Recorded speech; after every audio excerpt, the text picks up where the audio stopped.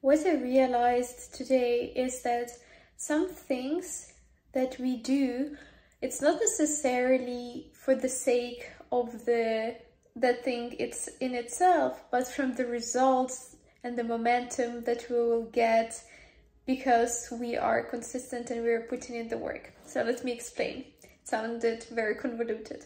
But what I realized that, for example, for me to be here creating these podcast episodes daily is amazing, not necessarily because I'm creating the podcast episode daily, but because it creates the momentum for me to show up consistently and do something for my Life with Lisa page every day.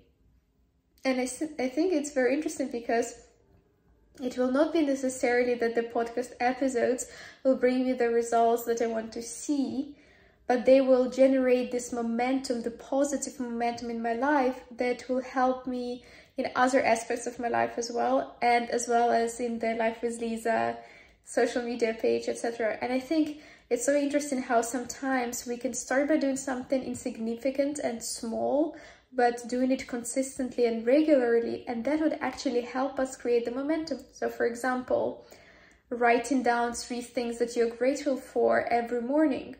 You think, in and of itself, that act is so small, how can it ever benefit me largely?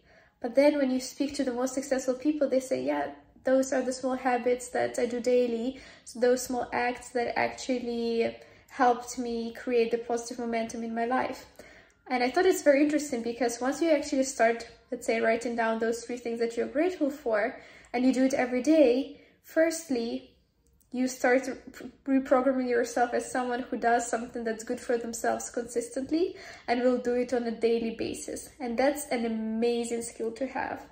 And then secondly, you also start having all of this knockout effects. Like, I've already done something good today, and it makes you feel like you want to do even more good today, and other positive things will also come into your life.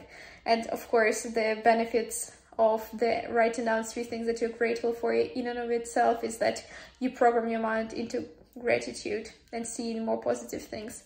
But what I was saying, it is just an example, right? So writing down the 3 things you're grateful for. Some other people said that just cleaning their room already helped them generate that momentum and then keeping their room clean. Sometimes it is posting every day that can help you generate the momentum. Sometimes it's making daily sales calls that will help you generate the momentum. And it's not necessarily that act in of itself, but who you become by showing up so consistently and doing something regardless of the circumstances of the day is something that builds your character, and then that is something that's needed to be successful. I hope this episode helps you to start generating momentum in your life, because I talk about momentum a lot and it's a very important force in our lives.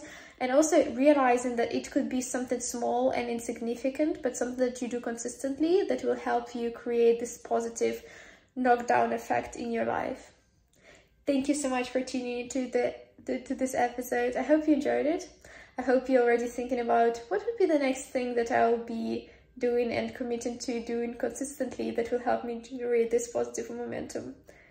And then I'll see you in the next episode tomorrow.